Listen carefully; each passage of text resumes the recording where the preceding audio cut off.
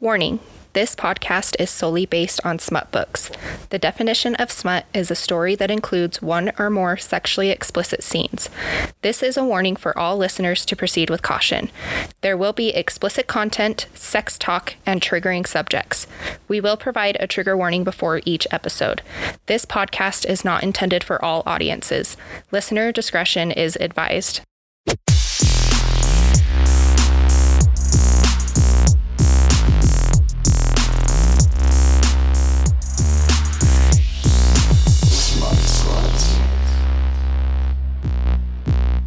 Hey, Smut Sluts. We're your hosts. I'm Tisha. And I'm Corey. Welcome back to our podcast. I'm sorry, Corey was being a fucking weirdo right before we started recording. Do you expect anything different from me, guys? It happens. It's fun. We're going with it.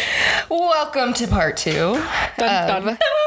Fake by Tate James. This is going to be the third one in Madison Kate series.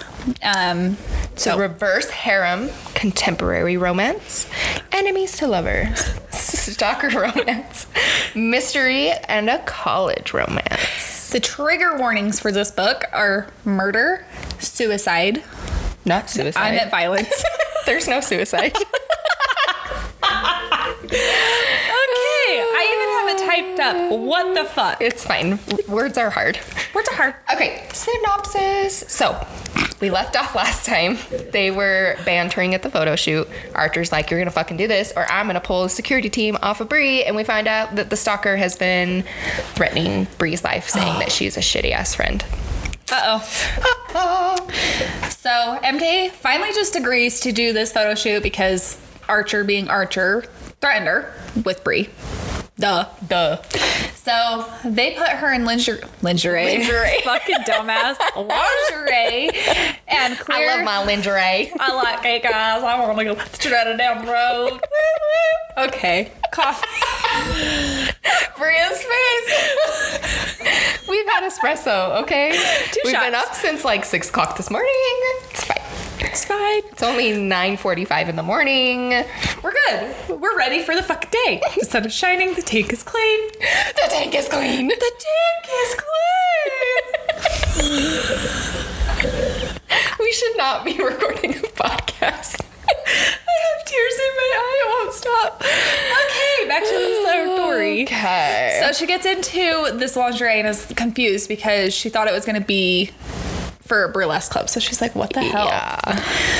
So she goes out and Archer's in jeans and that's it. And the buttons were open.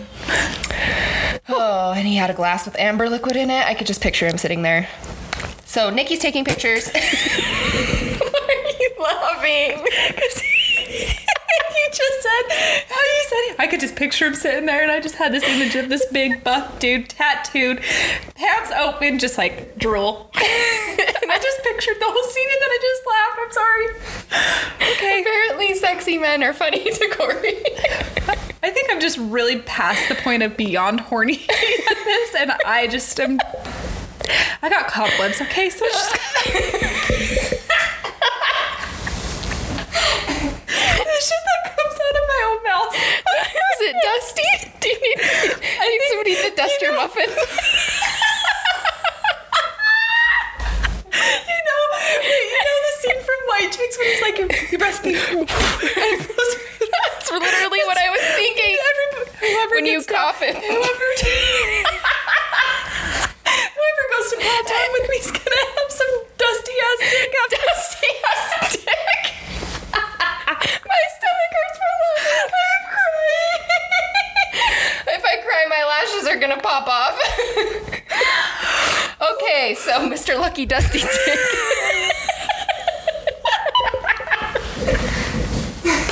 Why do we have followers? Because we have no filter. Ow! I have not engaged my core like this in a long time. Oh, she's crying. Can we get a tissue over here? Okay. Crying. I can't believe I just said that while we were recording. Dusty Dick. Your next boyfriend is for sure gonna be called Dusty Dick. I hope his name's Dusty. I have slept with the dust. Oh, Dusty. How's your dick? Okay, we're done talking about Dusty's dick.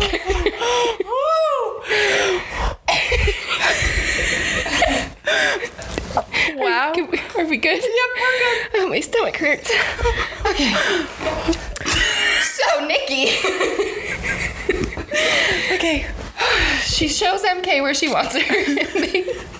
They go to... Okay, I can do this. I'm so sorry. I didn't know this tangent was going to go off like that. Ow. Okay. I better have a six-pack after this. Okay, so she tells her where she wants her for the photo shoot. And she wants her to sit in Archer's lap. And she's like, fuck you. So Archer grabs her and puts her on his lap and says, don't worry, it's just a photo shoot. I don't fuck unwilling chicks.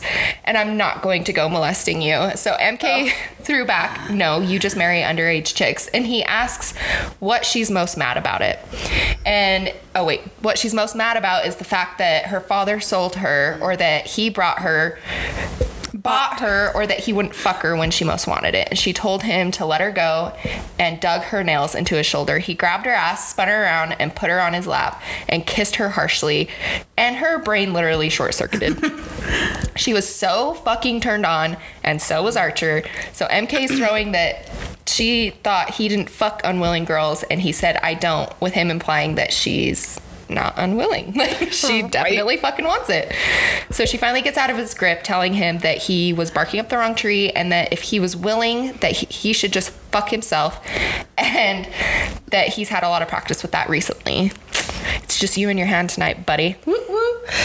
So she asked Nikki if they were done and said not really, but she could work with what they got. So Cody was over there talking with Jace, asked what happened because MK storms out, goes outside. She glared at Cody, even though he hadn't seen anything that had happened. He asked her if he needed to punch Archer, which he knew he deserved it. MK said MK asked if they made a habit out of it. And Cody, she's in lingerie, so Cody puts her jacket on her and said, baby girl, you should have seen it the week you left for Aspen. The training upped for him. And Cody just said, you say the word and you got it. He told her that he loves when she gets all stabby and kissed her. And then she realized that Archer had been standing outside. So MK poked at him, winking at Archer, and went to kiss Cody, but a car door slammed with Scott. Maddie, take your hands off my girl. Shoving Cody. That sent MK to the ground. And he tried to punch Cody, but missed. I'm sorry, but it's not even the fact that he was lashing out at Cody and trying to punch him. It's the fact that MK's on her ass on the ground that's going to get these boys riled up. Like, listen here, pencil dick, you're about to get your shit rocked. Yep. So Scott meant well because he's heard all of this bad shit from MK, but he is no match for Cody and his training. So he got up and tried to continue punching Cody, but missed again. So MK just decided not to stop it because he showed up like some kind of stalker. And Cody took that as permission. So MK gets hit in the face with blood spatter, and Scott's nose was broken, yelling at MK, Maddie, what the fuck? Are you going to let him do this? Yup. Cody just laughs and told him to quit calling her that because she hates being called it. And it took MK by surprise because she didn't know that. They knew that. They know so much about her. Right? It's weird. How do you not realize that these boys are so head in love with you? They are completely infatuated with you. Mm-hmm. And yet, you can't see past the points of their dicks. Hey, I mean, I wouldn't either, so it's fine. MK asked Scott, what the hell are you doing there? And Archer walked up, and at this point, Scott's like, you told me you were going to be here on the phone earlier. And she makes eye contact with Cody because she's like, no. I didn't even fucking know I was going to be here earlier. Yeah, like, the fuck? Since he had heard the conversation. Mm-hmm. And MK's like, no, I didn't. Archer stepped on Scotty's hand, asking how he knew he was there. Scott kept quiet until MK snapped her fingers in his face, asking if he followed her there. He got mad and said that he didn't want to get Bree into trouble, but he called her earlier and asked her to use her iPhone to find her location. Yeah, because Bree would disclose that information to Scott. Yeah. So MK gets mad and tells him to fucking stop, and he did as she said. MK told Archer and Cody to give them a minute, and after she snapped, they moved, but not far. So Scott said, Maddie, babe, what the hell is going on? And that he thought she wanted to give them payback for all the hell they did to her, and that they need to pay for what they'd done to her. So Scott tried to reach out and hold her, but she dodged it. She agreed that they did hurt her, but it was not between them, and it was her call on how they handled it. Scott just came back saying that he just wanted to help, and MK set the line again, saying that she only saw him as a friend and that even them pretending wouldn't change that. Scott came back with, "You told me you weren't interested in anyone, and yet here you are dressed like that," with him looking at Cody, who just smiled and waved. I love Cody. He is like the best, I want to say instigator. Oh, yeah. You know what I mean? Like, he's like, want to poke the bear? Yeah, right? He's just like so happy all the time and just like, I don't give a fuck what you think of me, you know? So MK again states that she made herself clear and that it was creepy as fuck with him following her here and that it needed to stop. Scott said that he was sorry and that he didn't mean to creep her out. Shane, his brother, who's a cop, knew that the boys were into some bad shit, and MK explained that she knew what was in with the boys and that maybe it was a mistake that he transferred to SGU. Mm-hmm. Scott was taken aback and threw in her face, "Forget it, Maddie. He was just worried, and if this was the thanks that he got, then he will stop." And when she showed up on a morgue table because one of them strangled her too hard during sex, then that's on her. Fucking prick. I can't believe he said that to her. I know. So he stomps away and gets in his car and leaves. And as he left, MK questioned if Scott could be her stalker, but he was too young to be able to be her stalker because she thinks it's the same one that stalked her mom. Mm-hmm. So MK turned away and asked if they were done there because she wanted to go question the guy that shot her. And Archer smiled at her and said, "Your wish is my command, wifey." This is the best part coming up. I can't wait. So all of a sudden, it shocked her because Archer thanks her for doing this shoot. And he snapped and asked if she heard him, and she looked at him and was like, "Sorry, did you say something?" He looks at her confused and is like, "Yes, I said thank you." And she's like, "Sorry, I didn't hear you. Can you speak louder?" Cody's in the back snickering. And after a few, he said thank you, and not causing a scene. It was helping for a friend. I love the little Easter eggs. Thank you. I can't think of the word I was going to say egg, but that they put in this, because once you read Hades and you go back, you're just like, oh, yep. Light bulb. MK asked if he hit his head or something, confusing Archer, and she's like, that he was freaking her out because he doesn't act like that. And Archer just laughs, which really is confusing. So she's like, what the fuck is happening right now? Like Archer's actually using manners. So Cody slapped Archer, telling him that he was really freaking her out, blah, blah, blah. So they drive, they finally get to the cabin. It's away from Shadow Grove. And MK said to Archer, "I swear to God, Archer Dath, if you brought me here to slit my throat and bury me in a Shadow Grove and to think again," because she would gladly drag him to hell with her. So Cody asks if she wants him to accidentally kick Archer in the balls. And that it might not change his weird mood, but it might make her warm and fuzzy on the inside. So she replies yes, that she would like it. So they're walking in, and Archer's bending down, moving this rug to find a hidden trap door. And Cody walks by with an evil smirk, grinning at MK, kissing her, says, "Consider done," and literally trips on the carpet. And the next thing MK knows is that Archer's rolling on the ground in pain. And he's like, "Oh shit, sorry, bro," not even sounding sorry. He rolls Archer with his toe off of it, and they just go downstairs, which there's like padlocks and shit, so it's so secretly guarded. And once they get down there, Still's already down there. And Archer finally got up and followed, and MK looked at Archer, who sneered, "Scared princess?" And MK said to Cody, "Well, what do you know? Kicking him in the balls did reset his personality." So once they get down there, they open another door, and Archer introduces the man that is tied to the chair, named Hank.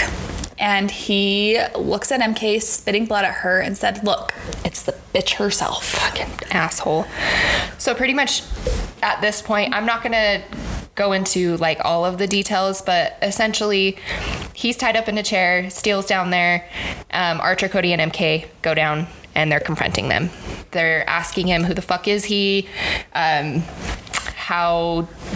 Why are you following MK? This and that. We've learned that there is essentially a hit out for her worth millions of dollars. Like, you get paid if you take her out. Mm-hmm. And Hank was the one that stabbed her And he was the one that also tried to shoot her the other day. So he has been one of the men out trying to kill her. She's asking him a bunch of questions, trying to figure out what the fuck is going on. He's being a fucking prick, calling her a slut and all sorts of derogatory terms. And she's starting to get really pissed off. Right. And because of the derogatory terms he is saying to MK, obviously the boys are getting agitated too. Right. And so they're like, do we need to ask him anything else? Because I want to fucking kill this guy. And they're like, well, who's going to do it? And Archer's like, I'll do it. Cody's like, I'll do it. Still's like, I'll do it. And MK fucking grabs the knife without even, the gun, without even like talking to the guys, walks up, shoots him in the fucking face. She just dropped her lady balls. Yeah, seriously. First time ever shooting a gun. Just fucking kills a guy. Yep. And all three guys are just so stunned, like, huh? What the fuck? Like, don't even know what happened.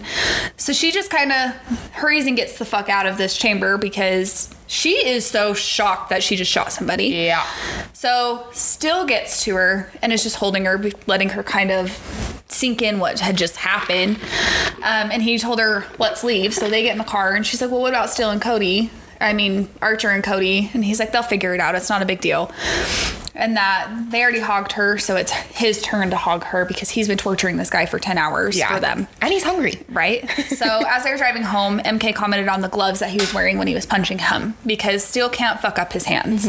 They have brass knuckles inside of them, but they are completely padded to where they will not hurt his hands. They'll protect him, yeah. Yeah.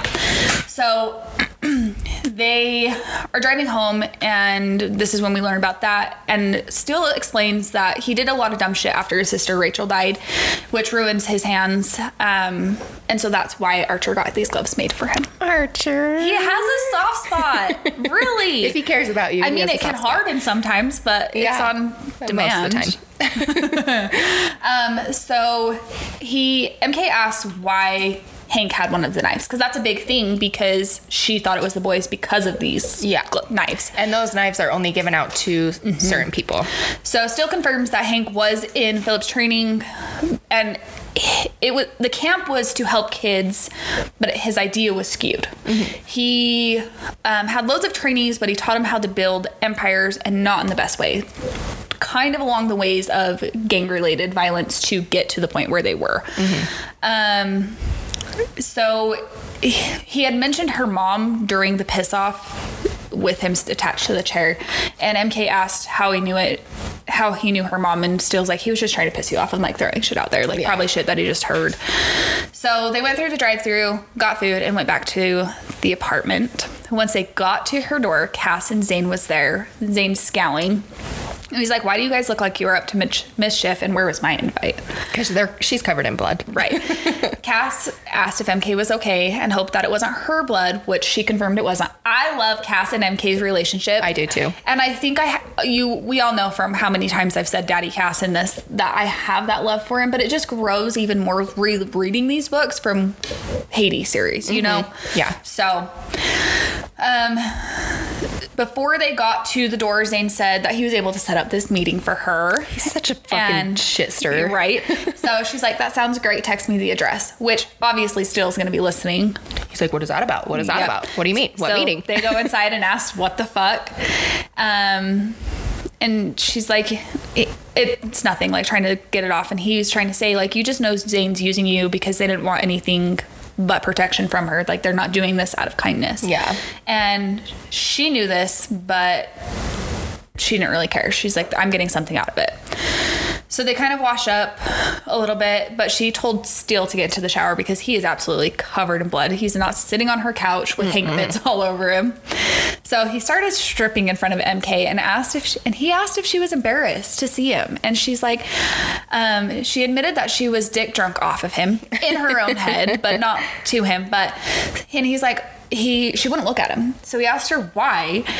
And if she was worried that she can't keep her hands to herself, where would that leave her with her feelings? But she just told him that it was done, get in the shower. So she was alone with her feelings and was holding her breath and had to ask herself why she was so upset about all of this. So Steele gets out of the shower and he's wearing MK's bathrobe, and she couldn't help but stare, and she knew that he wasn't wearing anything underneath because his clothes are covered in blood, and she told him, like, I'll wash them, just put on my bathrobe. She didn't really think he was going to do it, but No. it's Max Steele. Of course he's going to do it. So Steele had caught her perving over him, and after they were done eating, MK asked if they were going to talk or not, and Steele agreed. So he started that he knew that he should have told her about the marriage and that he was sorry that he didn't tell her, and he knows that now. So when he got done and MK said, okay, but that's not what I meant. I meant the fact that I just killed Hank. Steele turned to her and the robe opened a little bit. He agreed, and they discussed that it was her first time killing somebody, and let alone shooting a gun before. But he told her that he noticed that she... Sorry, that he didn't notice. Oh, I fucked up on that. Okay. So he didn't notice, and that she did good, just shooting point blank. He said that... Who did he say? Cody wouldn't even be able to do that? Yeah. So he asked her if she was okay since it had been a while since they had their first kill. And she's like, oh my God, their first kill. Like, how many fucking people have these guys killed? So MK finally replied that she was okay, but maybe it just hasn't set in yet, and that she was relieved. MK explained that she was done running away from them and that she just needed some space, so that her stalker... and that her stalker had been sending mail to the house, and they think that the Reapers are going to keep it away from her. Mm-hmm. So she didn't know that she'd been getting any mail, but Steele asked why she was still there, and MK explained that she was protected, and Steele laughed that they weren't doing anything to protect her but themselves. And Steele explained that as long as MK is there, the Reapers are safe from the boys hurting them for the lines that have been crossed. Mm-hmm. So Steele let MK know that there was a site that had a hit out on her to kill her. MK had asked if they told them how much was out for her, and Steele explained that he didn't ask, but he could find out for her so she could know. Mm-hmm. MK asked him what else he would tell her, with him replying, anything that she wants to know. There's no more secrets or lies, and that he regrets everything before. MK asked if he would tell her why Archer bought her, but still saying that he could, but does she really want him to explain everything to her, or does she want to hear it from Archer directly? Right. And this is when she calls him Archer a douche canoe. I love the shit that comes from her. She said she wants to hear it straight from Archer, the douche canoe, and then punch him in the face breaking his teeth. Yeah. Steele told MK to ask her anything else that he wants to prove to her, that he will tell her everything. So she asks him to tell her something real and true, and that she isn't imagining the connection between them, and that it wasn't fake between them at all. Steele grabbed MK by her hair and explained that Riot Night was not the first time that he had seen her, then that it was before then. Yep. Mic drop. So MK's shocked at this point. She can't move. His hand is holding her by the hair. Oh. I think that's like instant wetness, like dominance. Okay. I just need to stop myself sometimes. So she didn't understand. So Steele explained that about 6 months before her mom died, and they're kind of thinking that the trauma that she went through watching her mom die, the car accident, has blocked it out, and they thought maybe after the therapist that she would get this memory back. She didn't. So she asked Steele to tell her everything, and he said that it's not all his story to tell. Mm-hmm. That there are some parts that she needs to hear from Archer. So Steele explained that her dad was going on a business trip, and her mom, who was cheating on her dad, wanted to go shack up with Zane, who was in the Reapers. Mm-hmm. So she said that she was going to go on vacation, but really took MK and herself to the Reapers headquarters when she was 11 years old. And she was shacking up with him for 3 weeks and just kind of left MK to do whatever. She's 11 years old at this point. It's fucked up. Yep. When Damon found out that MK was there, she was hustling some Reapers, playing games. He freaked out, and they gave her to Steele and Archer to watch during this time. And he filled in that while there, that obviously her mom was there, they were playing games the whole time, and MK commented that obviously something happened for Archer to hate her for this time. They get interrupted, his phone's ringing. Excuse me. Her phone started ringing, and she ignored it, but it was like 3 times in a row. Yep. So it was Scott. Oh, fucking course. Yep. So she answers it, and he was like, I'm on my way over. And she's not even listening to him at this point. She's just like, what the hell? Okay, uh-huh. And he's like, he asked her if she's even listening, and she's like that it wasn't a good time, she'll see him Monday, and that it was no trouble because he's almost there and he brought her favorite ice cream. She guilt trips herself and said that she promised that she was going to try with her friends again, so she was like, fine. She told Steele, here's your clothes, you're going to have to just go and make sure that Archer and Cody don't have a dead body in their car. As they're making way to the front door, Steele explained the boys could have this handled, and that they run from cuffs. I don't know where I was going with that. He asked if she was going to be okay and if she needed anything, not to hesitate to call. Before he could leave, MK asked if he meant what he said about not giving up on them, and Steele said every damn word, that he knows he fucked up. He can't change the past, but he can change the future and he won't fuck up again, and that torturing a guy, 17 hours showed for something, and that she was the best thing in his life and he was not risking it again, which caused MK butterflies, and said, okay, but one condition, to stop calling her MK. She misses the Hellcat. Yeah, that's her nickname. Right? So he was confused at first, called her Hellcat, and kissing her right there. And oh Lord, was this kiss hot and steamy. And before it could go any further, they were rudely interrupted by Scott clearing his throat, yelling, what the fuck? I thought I was your boyfriend. Bro, how many times have we fucking told you? You're not the boyfriend. You're not you ain't the even boyfriend. getting any penetration happening. No penetration. None. Still laughed, kissing MK again, and told Scott to keep dreaming, champ. She was never yours. He got in the elevator and winked. Scott snapped, Maddie, which was irritating because they've been it's toxic. We're doing this shit. And he's sounding like a scorned lover that just can't let go, but you're not a lover. No. So he changed real quick, said sorry, was just worried about the boys hurting her. And she said and MK changed her mind at this point, said go home. It wasn't the best night, which he said, no, I got you ice cream. She wasn't having it and that she'll see him on Monday. She shut the door on in his face, which she also saw the ice cream, and it's mint chocolate chip. Which she hates. Right. You don't fucking know her, bro. Move on. I got your favorite ice cream. What? Gross. Okay. Moving on. So she shut the door in the face. Her phone rang again. It's Bree. She tells her kind of what happened, and that Bree asked if something happened with Scott because she had 12 missed calls from this motherfucker. And she wanted to talk with MK beforehand. MK explained that he had lied and said that he had gotten her location from Bree. Bree's like, that's not fucking happening. I'm coming over with mine. We're having a girls' night. Yeah. So Bree gets to MK's house and she brings wine and good ice cream. Right? So Bree asks her what the hell Scott said about the tracking on the phone and that she would never do that. MK explained everything and how Archer was there, which caused Bree to freak out that she was with Archer, but told her to start with the whole Scott situation and then tell her everything with Archer after. So MK filled her in on how he had gotten the location, his pathetic punch to throw at Cody. So MK explained that she knew that it wasn't the truth, that Bree wouldn't ever do that to her, and asked if Archer's bite when she thought something was going on with Dallas. So MK explained that after she got back from Cambodia that she was sketchy and that there was a moment where just maybe, and then Bree started crying saying that she was sorry. MK was asking her what the hell was going on, like she's not a shitty friend, and Bree finally told MK that she's sorry, that she's a fucking mess and that she's a crappy friend. MK told her that she doesn't need to tell her, but she's there.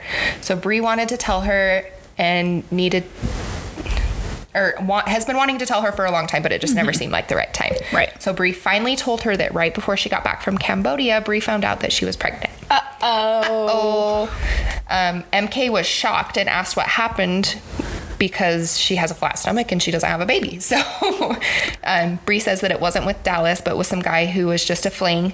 And when she told him, he freaked out. So Bree said that it is what it is and that he told her to get rid of it. So Bree did to make sure that she could have a happy relationship with him, but he still ended up leaving Bree and continued explaining that it was almost 6 months ago and that something good came from it, Dallas.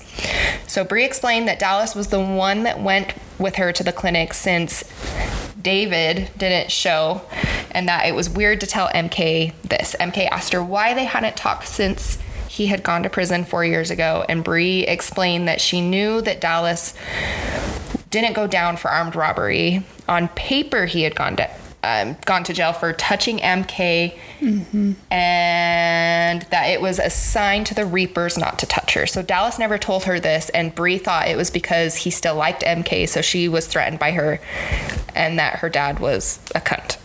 Bree's dad is a cunt. No, MK's, because both of them are. Yeah, but MK's dad is the reason Dallas went to jail. Yeah, he is a cunt. He is a cunt. I don't even like that word. Proper cunt. All right, so MK apologized to her and wished that she had known what was going on. Bree explained that she didn't really care and it was a short-lived thing. Either she just wanted MK or wanted to be back in Cambodia and leave everyone the hell alone. Hopefully that made sense. She just wanted things to go back to normal before riot night, but MK finally understood and told her that she was sorry for not having this conversation sooner, that they need to have girls' night sooner to get the shit rolling and get it out. So they changed the subject, and she finally got to tell Bree everything that happened from the photo shoot to fucking Cody and how she shot a guy. Bree commented that she knew she would fuck Cody first, and then to start with all the orgasms, and then they will talk about shooting the guy later.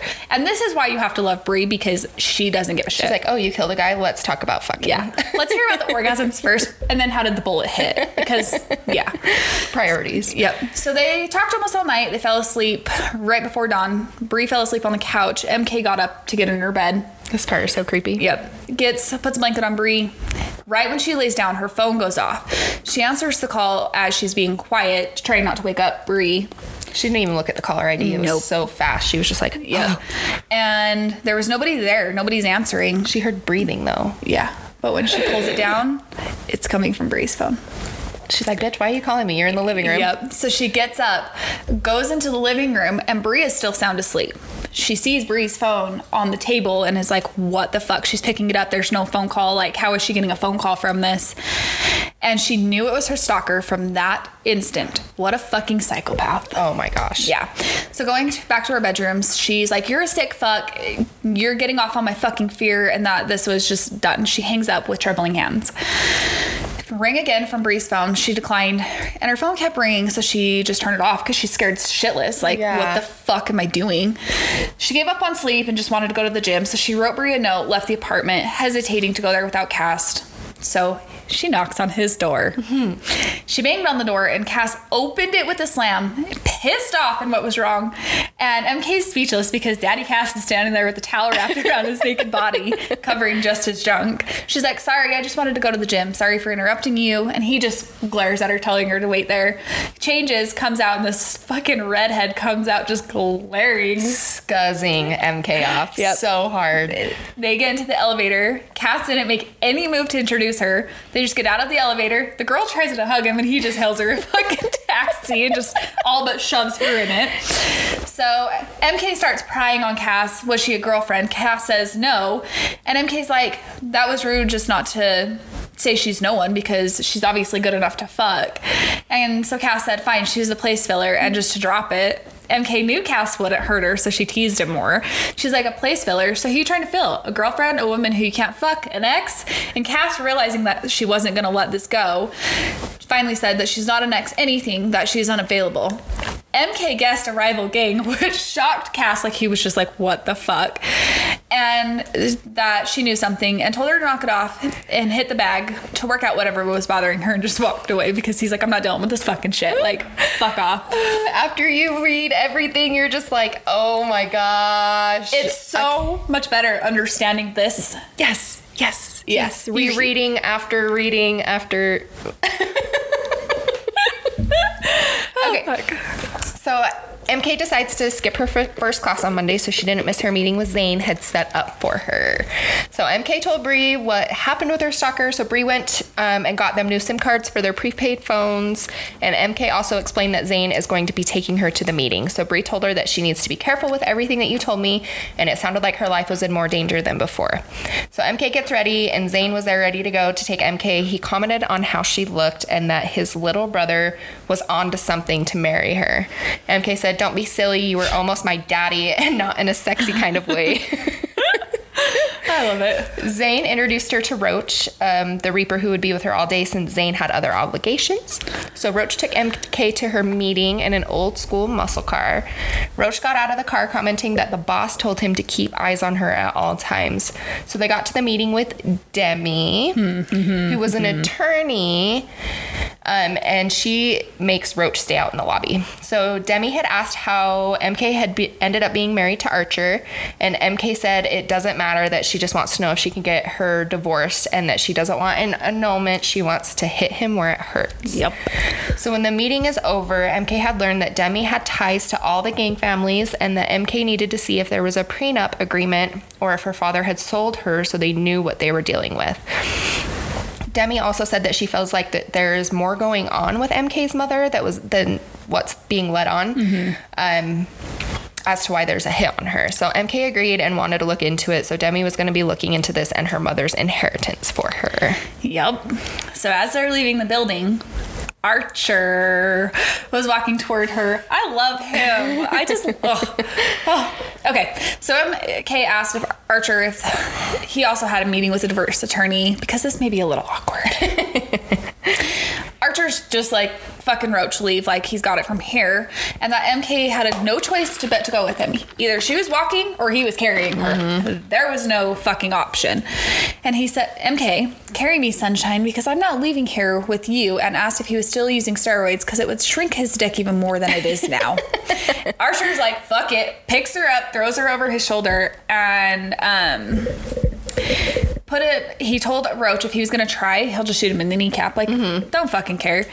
So he just walks MK to his car, throwing her down in the passenger seat of his Stingray that was now back and restored after shooting and the blow up. Yeah, the explosion of Steele's car. MK asked when he got it and if they were late for something as he took off. Archer just drives like a NASCAR driver. So, MK is holding her breath because she hates cars. Terrified. And he told her to breathe, that he wasn't going to crash. She asked where he was going, and he replied that they were going to a shooting range. And she needs to learn how to shoot properly because she just shot her first person. They want her to be prepared if something ever happens, if she ever gets into the position, and as her stalker is escalating past the point. She commented that he seemed different, not being able to explain it. So they get to the range, and he says, oh, good, your instructor's here. And it's Steele, which made me happy. I know, I love Steele. I love them. So Archer left MK with Steele looking around for Cody, and Steele said that he was getting them proper coffee, not the sewer water that Archer drinks. So she realized that the boys weren't joking around about Steele's shooting skills, and he took her outside to teach her a bigger gun and long shots. Cody had finally showed up with the coffee, and he says, holy fucking shit, did I knock my head on something? This is a scene right out of my dreams, because she's still in her like business casual outfit for meeting with Demi, and they're laying on their stomach. Yeah. So Steele commented, man, I knew you have dreamt about me. And then Cody went to MK's other side and said, please tell me the sexy secretary outfit with the sniper is a set to piss Archer off because it's freaking gold. And MK said it wasn't, but I'll take the win. He said that it's working and that Archer is pretending not to watch, sulking by the window. Cody asked him if she really met with Demi Timber today, and MK said yes, and if they knew her. Cody nodded that they knew of her and that she does a lot of odd jobs. Steele informed her that Demi was a timber wolf. MK was shocked and explained that she thought that they were extinct. Cody said that they were only reported that they were under new management and under the radar to keep hidden. So MK looked towards the window, seeing slight movement, confirming that Archer was watching. Steele had helped MK up, and all three of them headed inside. Archer was acting busy on his phone and told the boys that they may need to have their phones looked at. So Steele asked what happened, and so they had to explain. So MK explained, and Archer threw his phone into the wall, breaking it and stomping on it, with Cody and Steele doing the same thing. MK asked them what the fuck. Archer told her not to be an airhead and held his hand out to her phone. Archer grabbed her phone and pulled MK to him, Archer Archer wanted her phone, but he wouldn't give it to her. Okay, so then he grabs her. Yeah, sorry. I told you, just go with my fucking notes. So he lets go of her and crushed her phone and asked Cody to get them all new phones and Bree one too. Cody asked to ride back with her, but Archer commented first that she was going to be with him because they had some things to discuss in private. MK said, "Screw you, Sunshine," and Archer said, "Really? That I've told you before, I'm not interested," which is bull fucking shit. Right? Cody snorted and told Archer to keep telling yourself that, and then maybe one day you'll believe it. Steele joined in saying, "Yeah, that'll be the day pigs fly," and Zane wore lingerie. MK commented, Sorry. This thing pops up. Okay. MK commented, "Uh-oh, looks like the tables have turned," and he said, "Either way, Cody, go, time's ticking." He explained that he does need to hurry because if he got into Bree's phone, he could have done more. He kissed MK and left. Still explained that if her stalker did hack Bree's phone, that there is more of a security breach than they could have been anticipating. Mm-hmm. So Archer told her that it was time to go, grabbing her arm and pulled her with him. Steele barked and told him, "Hands off or he will fight with him," and said, "I'd like to see you try," and told MK to get in the car. She asked, "What if I don't?" and saw the amusement in his eyes. Steele told her to lay off, that he could just take her home and they could deal with this later, and Archer said that he is taking her with them. Oh my gosh, I am struggle busing. Archer said that he is taking her home and that they need to have this conversation with his wife. Steele told her that she didn't have to and that she could go with Steele, but MK was interested to know like what Archer wanted to talk about. So MK commented, "Sunshine won't hurt her, that he needs her alive for her 21st birthday." Right. Archer smiled and got in the car. And as they got in the car, MK asked, "What conversation do they need to have?" She's like, "Is this where you confess to me you love me and that everything you do is to protect me?" And Archer glared at her like, "What the fuck?" Just pulling out of the parking lot. And MK's like, "Wait, no. This is where you apologize for fucking up my life and explain that this whole sour attitude is a chemical imbalance in your brain." And Archer laughed and said, "Ruin your life. I remember saving your life a few times," and then asked about her meeting with Demi. MK said that she can't talk about it because client-attorney confidentiality. And he's like, "That's for the lawyer." So he pushed again, and MK said, "Why, Sunshine? Are you going to be sad when I find a way out of this marriage contract?" And that did he think it was going to end in a fairy tale happy ending? And if so, he should use some of the daft fortune to get him a therapist to work the shit out of his head. He gunned the car and told her to hold on and that they were being followed. And she looked back and he's like, "Get your head down. Like, quit giving him a fucking target to shoot at, dumbass." And so he slowed down. He lost him. And they're right in front of the apartment.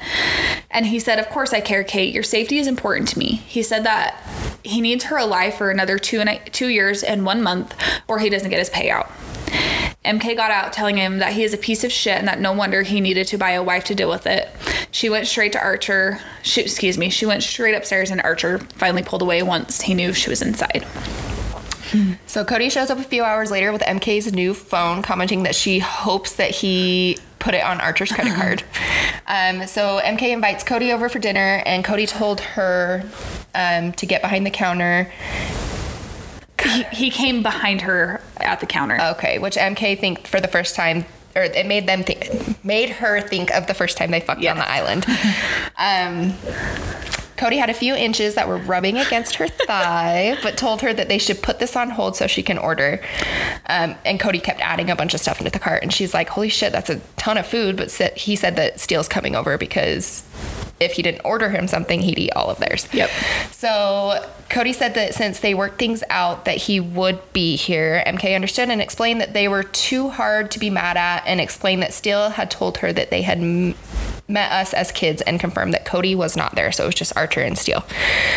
Cody confirmed this and said that he was back in Texas taking care of his grandmother at the time. But when he got back, shit had already hit the fan, and that she was just a ghost to Arch and Steele, and that Steele wouldn't stop talking about her. MK said that she must have not made a good first impression on Archer then.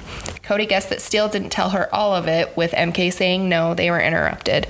MK said that it's fine, when Archer's ready, he can finish telling her, because she kind of wants to hear it from him. Right. There's years of hatred going on, and she wants to know why.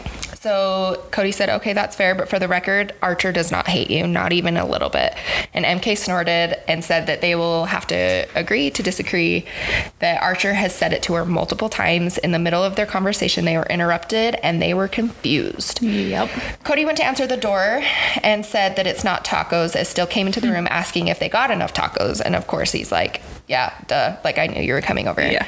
So Cody gave Steele his phone and said that he started scrolling, commenting that he saved all the important numbers for him. MK asked that if he got Scott and Zane a new phone, since it was the only ones who she basically talked to. Right. Cody whined and said that he didn't want to, but still told him all of the reasons why he needed to, because he will have information on with appointment for MK.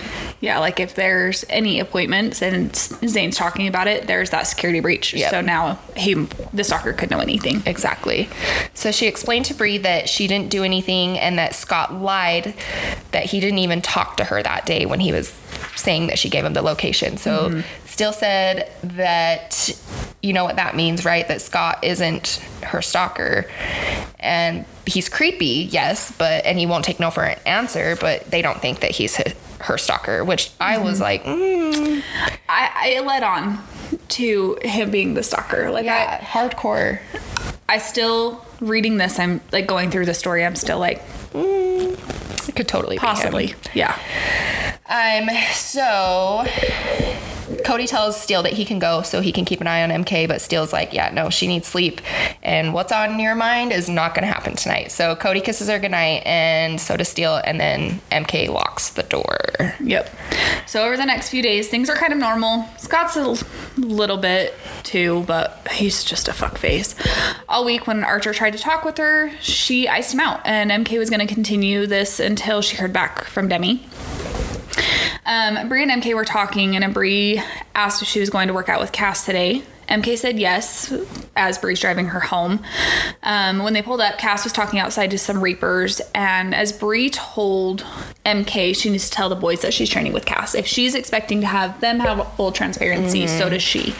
And she knew she had to hurry because Cass is this type of person. So he's glaring at her. She's like, fuck, okay, sorry. Let's go. So they go to do their fast workout.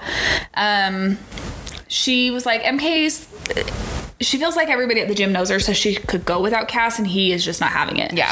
So when they get back, he's like, I'm going to be heading out. I'm going to a meeting at Club 22. And that there are a few new recruits downstairs to watch over her. MK took a shower. When she got out, she had a phone call. One of them's from Archer. But as she looks, she's getting a phone call from Steele. And that if she was with her bad-tempered husband, to punch him in the dick. MK asked what he was doing, and he was like, oh, I was just going to ask you if you wanted to hear what I was working on, but it sounded like she had something else in mind. Mind you, MK's naked out of the shower. She's a hoe for show. So he's like, I'll tell you what, I'll play you something, but you play something for me. And so it gets a little hot and heavy, and they FaceTime. So she's masturbating, he's playing the piano. They finish, they're talking, the power goes out. Yep. And Steele's like, was that you or was that the whole building? Yeah. So she's like, nope, it's everything. He was like, okay, I'll be right there. I'm getting the boys. Lock your door. Yep. Stay in your apartment. Do not leave. And she's like, hey, I'm going to call Cass. And he's like, no, stay on the phone. But she's like adamant about calling Cass. And still, like, you call me right back. Yep. Yes. And still told her that he loves her. Yep. Tender. So she calls Cass, and we know that he's at Club 22.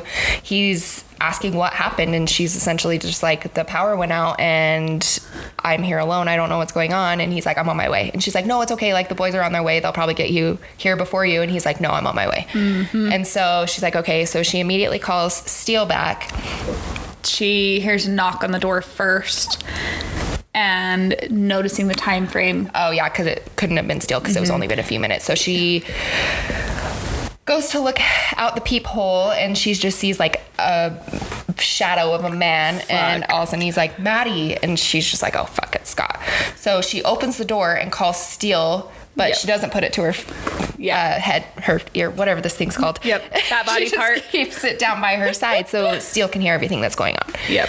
And she's like, Scott, what are you doing here? And he's like, we made plans. You were going to help me with this paper. And she was like, I can't really help you right now. The power's out. So instead of leaving, he starts going through all the drawers looking for flashlights or candles, saying that it was a fully furnished apartment and there has to be something. And she's just like, I don't want you here. Get the fuck out, bitch. Bitch. Who's the bitch now? Okay. So she tells him that she doesn't want to go check the circuits right now because she wants to wait until somebody gets there. But before she could answer, someone was banging on the front door. So she went to go open the door, and Scott was like, hold on, it could be anybody. And MK was like, it's probably Steele. So she opens the door, and it's Steele. And they are thinking that he could have possibly cut the power. So Steele kisses her, and Scott mutters something under his breath like a fucking prick. Right. Cody and Archer are there, and Cody's smiling, but Archer looks like he wants to stab somebody. So Scott told the boys, thanks for stopping by, but he's got it handled. Oh, fuck off. Yeah.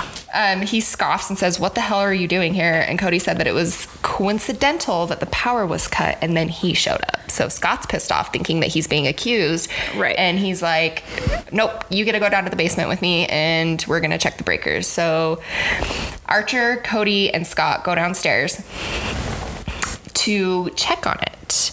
And Archer looks over at MK with icy blue eyes, nodding at Steele, and they all go to the basement. MK looked at Steele when everyone was gone and said, you told me you love me. And he replied that I did, and I do.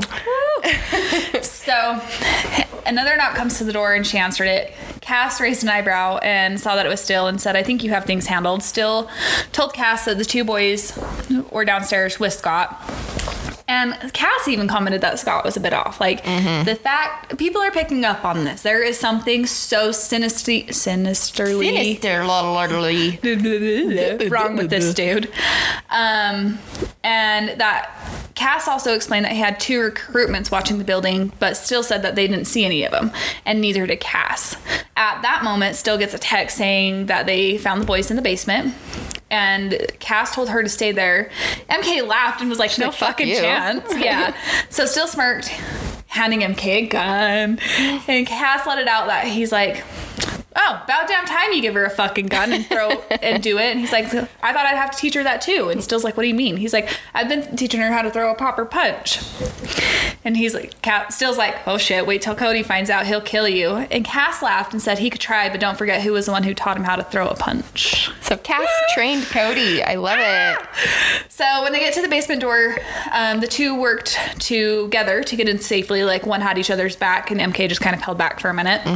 When they get in there, they see Archer, Cody, and Scott, and the 2 Dead Reapers on the ground. Scott beat a little pussy ass. Yep. Fucking trying not to throw over there.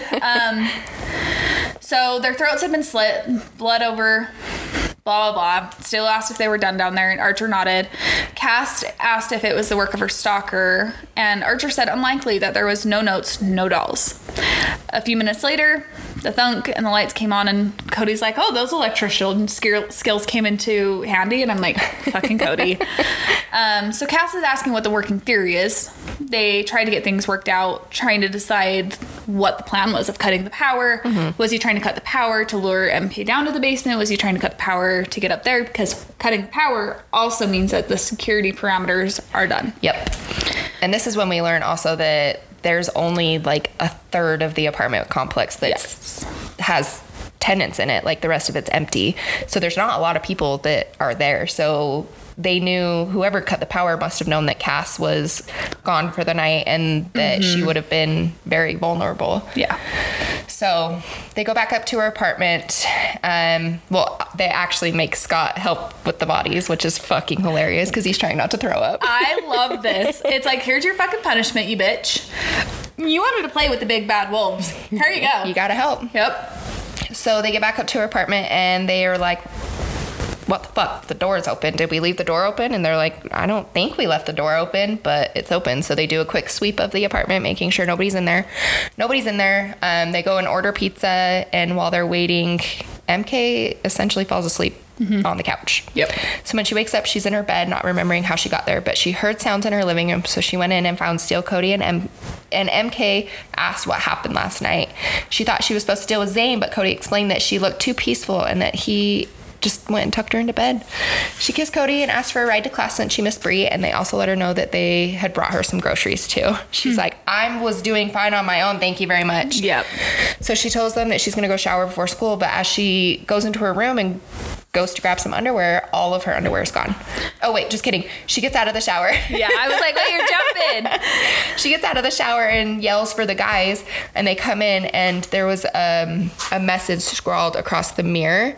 And so when it fogged up, it said, "You will always be mine."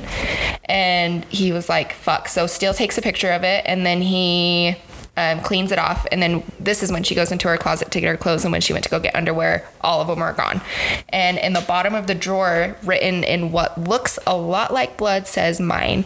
So she slammed the door. Like, at this point, she's just getting fucking annoyed. Like, she's not even like that scared anymore. She's just annoyed. Yeah. But I love that she says, MK looked at Steele and said that maybe my stalker's doing you a favor, Max Steele, because he's always goes commando.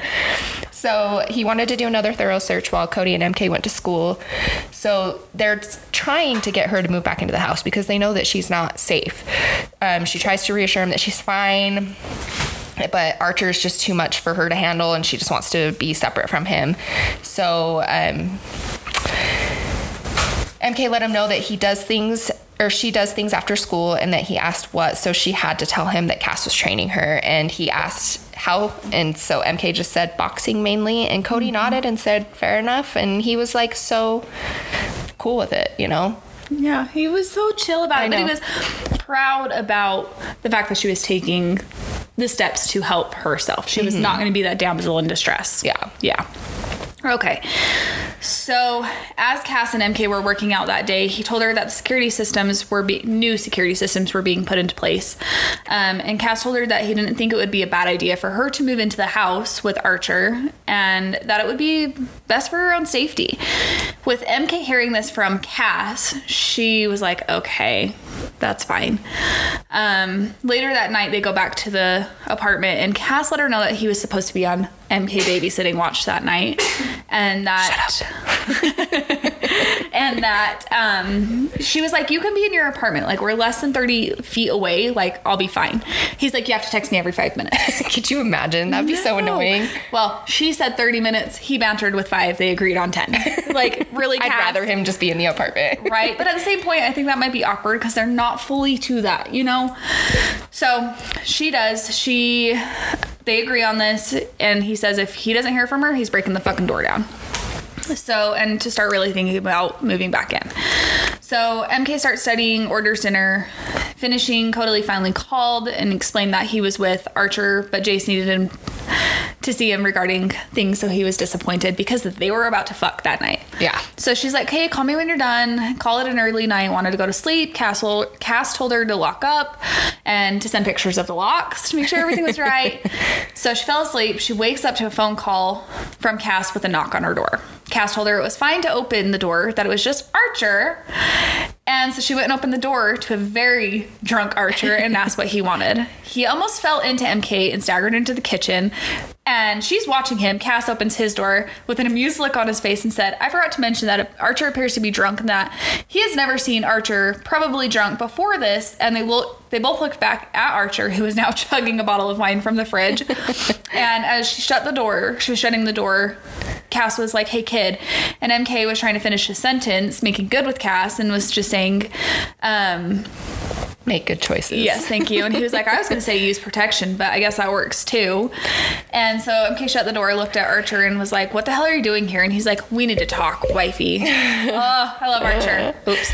So he goes to the couch and sits down, asking if she was going to just stand there all night or if she's going to grow a set of the famous Madison Cape balls and have an actual conversation with him. So Archer finally broke the silence and demanded to know why she's avoiding him. MK laughed and said, why the fuck do you think that maybe it was riot night or the marriage telling him to take a pic, sunshine? So Archer took another swig of wine and said, fine, that's fair, but let's talk some of this shit through. MK was shocked and was like, no, that bridge was already burned down, and got up to call Cass to get him the fuck out. Archer grabbed her before she could and pulled her to the couch as Archer called out her out, saying that she runs from her problems. MK told him that he was a piece of work and went through to get that bad publicity. He said that he did know that the cops would pick her up that night, but that he didn't know that the key was on her that night. He didn't plant it. Right. She asked if and why he planned to have her arrested, and Archer said that it would have kept her safe and not on the streets that night. She asked if he knew what was going to happen that night, and Archer did know that there was some balancing between the two gangs, and that her father used that as insurance leverages. She drank the rest of the wine and found 2 pear ciders. He told her that she needs to drop the shit with Demi Timber, and MK said, hell fucking no. Archer said that he cannot divorce her, and then asked what the hell is the drink. He's like, this is disgusting. I love it. Both boys did not like it. MK told him that it's what she had, and he was an unwanted guest, so he'll drink it, or next time it will be drain cleaner. MK continues to say, oh, look, he can be tamed, and that she will divorce him unless he gives her a reason not to. Archer explained that she has to stay married to him or she will lose everything in her inheritance and her mom's fortune as well. MK's pissed and asked what the fuck and what would happen. Archer let her know that he cleared her father's debts, and it was an ironclad deal that she would have done the same thing if it was her in his shoes, but she was just pissed off that it was done to her. So Archer commented that you want to hurt me, don't you? And that you have murder in your eyes, which is such a turn on. MK demanded to know why he brought her in the first place. Bought, sorry. In the first place, Archer stood up and looked at her taking steps, bent down, got in her ear and said, because if I didn't buy you, someone else would have. So Archer goes pee, but decides to take a shower, and MK's pissed off, thinking, okay, you've overstepped your boundaries. Like, right, you're not supposed to just come in and take a shower. So she runs in, and I mean, obviously he's gonna fucking be naked. Right? She covers her goddamn eyes, and he's like, have you ever heard of knocking? And she's like, why are you in my fucking shower? And he's like, why not? Do you want to join? She's tempted, but she wasn't drunk enough and told him to get the fuck out, and she thought that he wanted to talk, not shave his balls. So he gets out of the shower, and he got so close that the water dripped on her feet, and Archer told her, MK, relax, princess, my dick isn't going to hit you and dickmatize you unless you want it to, of course. So they banter a ton. Yep. So they go to lay down. Well, Archer goes into her room and lays down in her bed, and she's just like, okay, get fucking comfortable, make yourself at home. And they're laying next to each, or she decides that she's just going to go lay down next to him. And she's like, drunk Archer has loose lips, so I'm going to just keep asking him questions.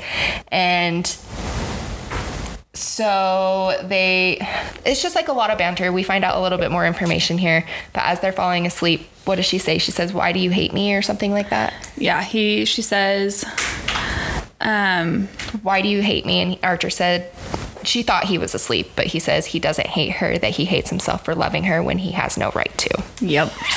So the next morning, MK woke up with Archer wrapped around her. She gets out of bed as carefully as she could not to wake him up.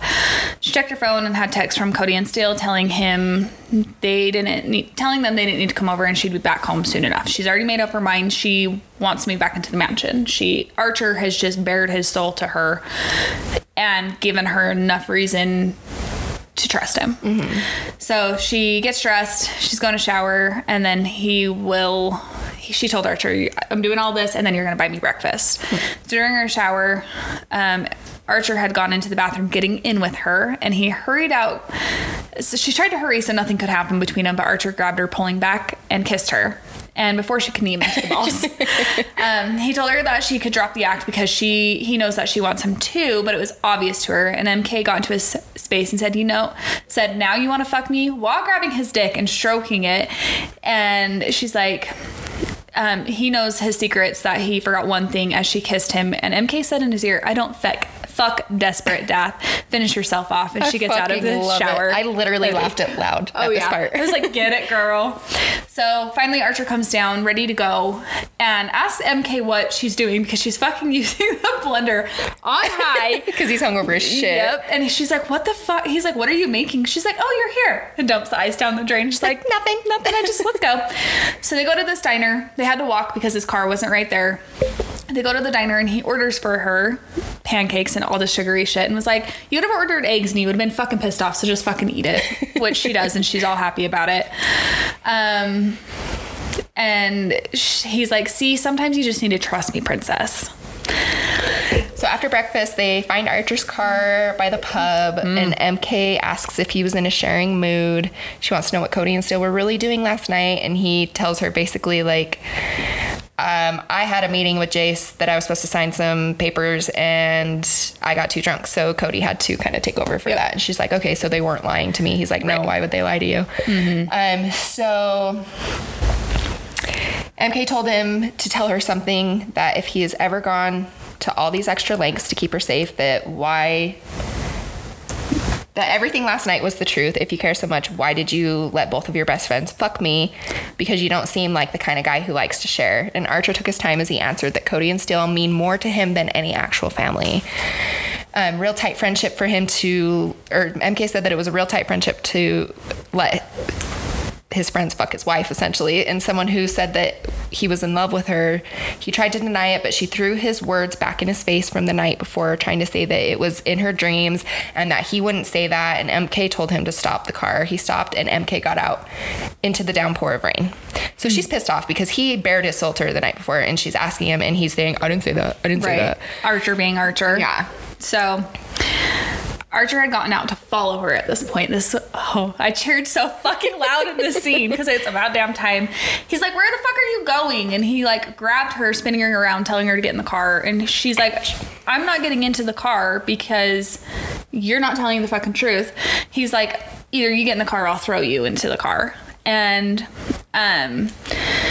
he pinned her to him, and she's like telling him to let her go, but Archer just bent down to her lips and said that he'll never let her go no matter how hard she tries to get away. And he kissed her, but she wouldn't kiss him back. He told her to kiss her back, you stubborn bitch, which she slapped him. And she's like, if you ever call me a bitch again, she'll make him regret everything. She told him to cut the bullshit and take some responsibility for everything he does and stop having his fucking pity party that breaks everything around. And that he punishes everyone for it. So he let her go far enough, but pulled her back and closer than before. And Archer asked what she thought he was doing and that he was trying to fix everything between them. And she said that it's easy to say sorry. Archer told MK that he lied. He did say those things last night, and he pushes people away because being close to him puts him in danger even more, and he wants better for her where she isn't around all of this, that he is coming to the realization that she's the only one that can handle her world. Like nobody else could handle it as good as her. And that she was his addiction and that he was denying his own heart was she. So she nods. And that he was not sorry that he married her behind her back, and that if he had the option to do it again, he would. That he's not sorry for saving her, but he's sorry that he treated her like shit and poisoned her with his darkness. MK said that she accepts his apology, but she's not ready to forgive it and move on. He said okay to get in the car, but asked if she refuses, what would he do? Archer had an evil smile and said, if you refuse, I'll be forced to bend you over the car and smack that luscious ass. He counted to 3, and MK accepted her fate. Girl, yes. So Archer grabs her and throws her over his shoulder, carrying her to his car. And once they get to the car, Archer sets her down on the car, taking MK by surprise, grabbed her face and telling her that she thought it would be that easy. So standing there while he bared his soul, not saying anything back, and then getting the best sex of her life.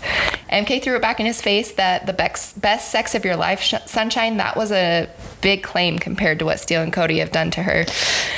Oh, Archer came back with, well, I guess you'll never find out for sure unless MK can give him something back, and then he'll blow her mind. MK asked what he wanted, and he said to kiss him. That's it. And she's like, he wants that emotional connection, because if I kiss him, he'll be able to tell if I love him or not. Right. And that's what he's trying to get out of me. And so she's just like, but eventually she gives in. Right. And they straight up fuck.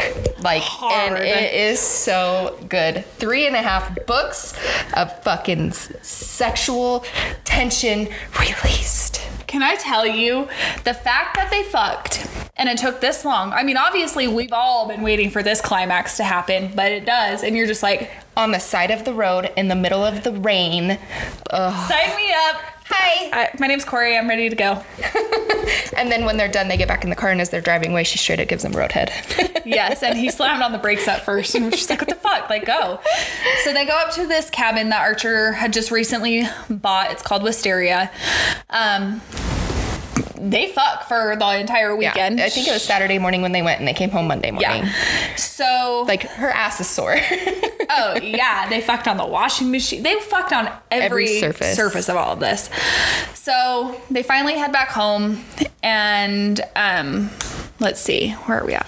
So Archer walks in asking if anybody's there. Steele came in and said finally, with Cody storming over, punching Archer in the face. And Archer's like, what the fuck? And Cody's like, well, I'm sure you said something. Right? Like, I figured you just needed to get a hit in the face. It's fine. So Cody's like, are you okay? She's like, yeah, I'm fine. She said, thanks for the heads up with Archer. Cody's like, nah, this was the best way. And Steele's like, no, we hope that it would work this time because they tried it once before to get him to do this and he wouldn't. Archer being Archer.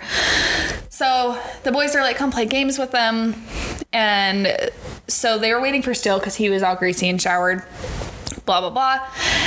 And MK wants to know who really painted her room. So she asks, who really painted this room pink? Because she knew it wasn't Cherry. Yeah.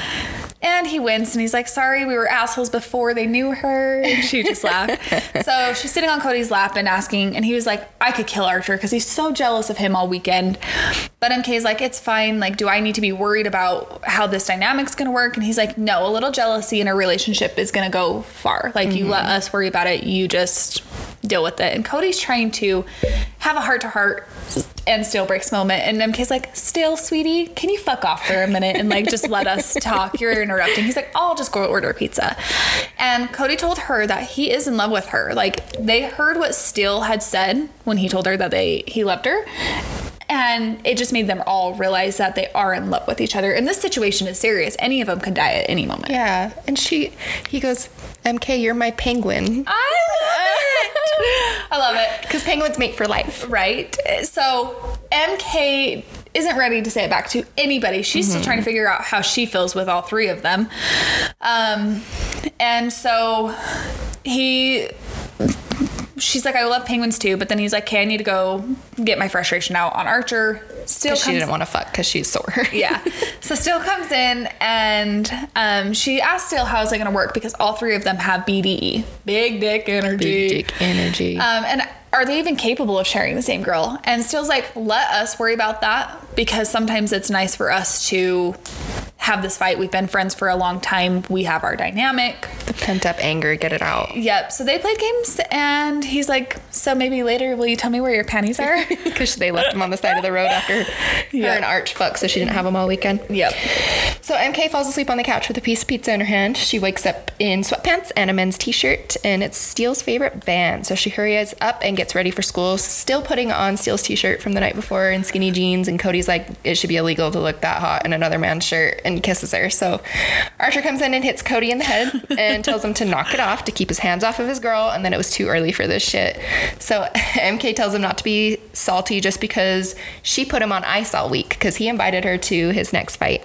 And she was like, okay, yeah, absolutely. He's like, I just feel like I focus better with you there. And she's like, okay, well, you have to win. And he's like, why? She's like, because you don't get this until after the fight. And if you don't win, then you get to watch Steele and Cody take me in the ass in the mouth. Yep. And if you win, then you can fuck me. So he's going all week without sex after just having like the best weekend of his life. He's going to have the bluest balls. Oh, yeah, for sure. So Steele told her that she looks gorgeous, and she decides to make coffee for all four of them. She gives them their coffees and kisses them, telling them it will be only one thing that will... Oh my fucking God, Corey. I'm struggle busting. I'll start this. So this is Archer, and he's telling her that it will only be the only thing that will help his temperament with a hot, steamy kiss. And Archer gets a hard on. Yes. And MK's like, well, then you better remember... Or you better win that fight this weekend, huh? Until she recommends lots of cold showers. And Cody's like that they need to talk about all of her admirers, which includes Scott. Steele told MK that they swept her apartment on Friday when they were in class, and they found a partial fingerprint even after someone had wiped it down. They ran it and it came back to Scott's. And MK's like, well, that makes sense. Scott's been in my apartment, like blah, blah, blah. Cody goes, but on your underwear drawer. So Steele confirmed this, and MK just thought, why is his fingerprints anywhere in my bedroom? This man should not have been in there, like he's never been invited. So she's like trying to ask how, when he would even have time. And Steele explained that Steele came back up when MK had fallen asleep, used the bathroom, and at that point could have gone into her bedroom unnoticed. And MK's trying to say, like, he was too young to be her mom's, but Archer's like, no offense, baby girl. But you couldn't even point out, like, any other students. Like, he could be a copycat. Blind. Yeah, like, you're not always open to this. That they're just going to keep a close eye onto him. But he does live with 2 cops, one being his brother Shane. And after the talk, Steele pulled his car around, leaving MK and Archer in the kitchen, and Archer takes both of their plates to the sink, and before she could get out of the kitchen, he grabs her, lifts her onto the counter, claiming her in a kiss to test her on the ice out. And Kate's like, fuck, I can't handle this. So she pulls out. Oh, that sounded bad. She pulls out. Bria said that the other day walking home. She's like, pull out just like your mommy should have. And I was like, you said that? She's like, I met dad. And she's like, well, not your dad. And I was like, oh my God, I'm so proud of you. Look at you. It was so funny. So she pulled away and he's like, you're going to be the death of me. Like, so he let her down. And he's finally said that it's a good idea of getting her, now he's been feeling the last 5 months that he could finally be there, drive her home. And she said no, because he would try to get her to suck his dick, and that just is not how she's going. Okay, so Bree and MK are talking about everything, and she chokes on her coffee, but she didn't want to hear about Scott. She wanted to hear about Archer. So MK tries to fill her in more. They have made up and consummated the marriage, and she's needing all the juicy details. MK lets her know that the annulment wouldn't work, and now divorce wouldn't either. So MK asked when this was going to get better, but Bree said that killing her stalker and that she wasn't in love with all 3 of them, but Bree laughed, saying, yeah, we're still lying to herself. Like, you're still lying to yourself, sis. Yeah. As MK turned, she heard Professor Barker behind her making a comment, shouldn't you be in class right now? And learning that she had a free period. So he's like, oh, perfect. I want to talk to you. So come into my room. And MK's like, I'm actually done with my free period. I got to get to class. Because he's getting super creepy. His eyes narrow and said, of course, and that he'll catch her again another time. And as she walked out, Archer was there asking if she had a good gossip session, which she punched him in the chest, which hurt her hand because the man's made of steel. He told her that she had a good punch on her and that she should show her a thing or two. MK said, yeah, that she would love showing her a little bit of ground and pound. He told her hearing her talk dirty with MMA terms was unfair and that he would pull her into a utility closet right now. And she's like, why don't you? He's like, because you're scared of small spaces. And I was like, oh, that's so sweet. I love him. I was like, oh. So he tells her to get to class and gives her a soft kiss. So the week went by fast, but in the middle of the week, Scott found her when she was leaving her class and said, oh, good, you're alive. And before she could leave, he grabbed her by her arms hard. And MK snapped, telling him to let her go and that it wasn't okay. He finally let her go, letting out his breath, glaring at her, and told her he wants to talk to her in private for 5 fucking minutes and that he transferred schools for her. MK snapped, saying that she doesn't have time and that he should just stop. Scott came back stating that he should just stand back, or he should just stand back and watch his girl get used by 3 guys who think they own this fucking city and that they don't even care about her and that she's just a slut and that will soon be replaced as soon as they find a new cunt to fuck. MK punches Scott in the face. She needed that. And there's a huge student gathering. So MK told Scott, next time you call me a desperate slut, I will cut your fucking dick off to leave her the fuck alone. As she moves past the other students, she ran into Steele, who was going to fuck Scott up. But MK needed ice for her hand and said that we can kill him later. So MK sent a text to Cody and Archer and Bree. Bree replied, letting her know that someone had already videoed it and sent it around. And MK asked Steele that he already knew what he said to her, and Steele informed her that it was just live stream. So yeah, he heard everything and he was really proud of her punch. She told Steele that he better hope that Cody and Archer don't get to Steele first. No, get Scott first. Scott first. I was like, that's not right. I fucked up. MK took the time to look at her phone, seeing a text from Archer. He better fucking hide, Cody. Archer says he better fucking hide, and Cody says, how fucking dumb is this guy? He knows we are going to beat the shit out of him. And MK created a group chat letting them all know that Scott's brother is a cop and he's on the race payroll, so we need to calm it down for a minute. So MK asked Steele what they were doing that afternoon, and since they were all alone, Steele told her that they will put ice on her hand and they will have an hour and a half until the boys get home. He looked at her, telling her that he could work with that. MK's phone started going off and pulled it out, seeing that it was, of course, Scott. Steele asked if he was that dense, and Steele asked if once they could get ice on her hand and they could go swimming, Steele told her that he would meet her in there and checked on the guys, making sure they didn't commit murder in broad daylight. This is bad. Okay, so MK changes into her sexiest swimming suit. She didn't even know there was a pool in the house. Fucking but idiot. it's like right past the gym, so she has to walk through it. It's a heated pool. So Steele gets there. They start swimming around and kissing, and they're talking. He's telling her that she's overdressed for the event. Unties her swimming suit with his teeth. What? Dude. I can't. No we're not going back into this conversation because, you know. So she's like, what do you need to tell me? And he's like, what do you mean? And she's like, I can tell you need to tell me something. What? He's like, what if it's something I need to show you? And she's like, well, you're overdressed for this party.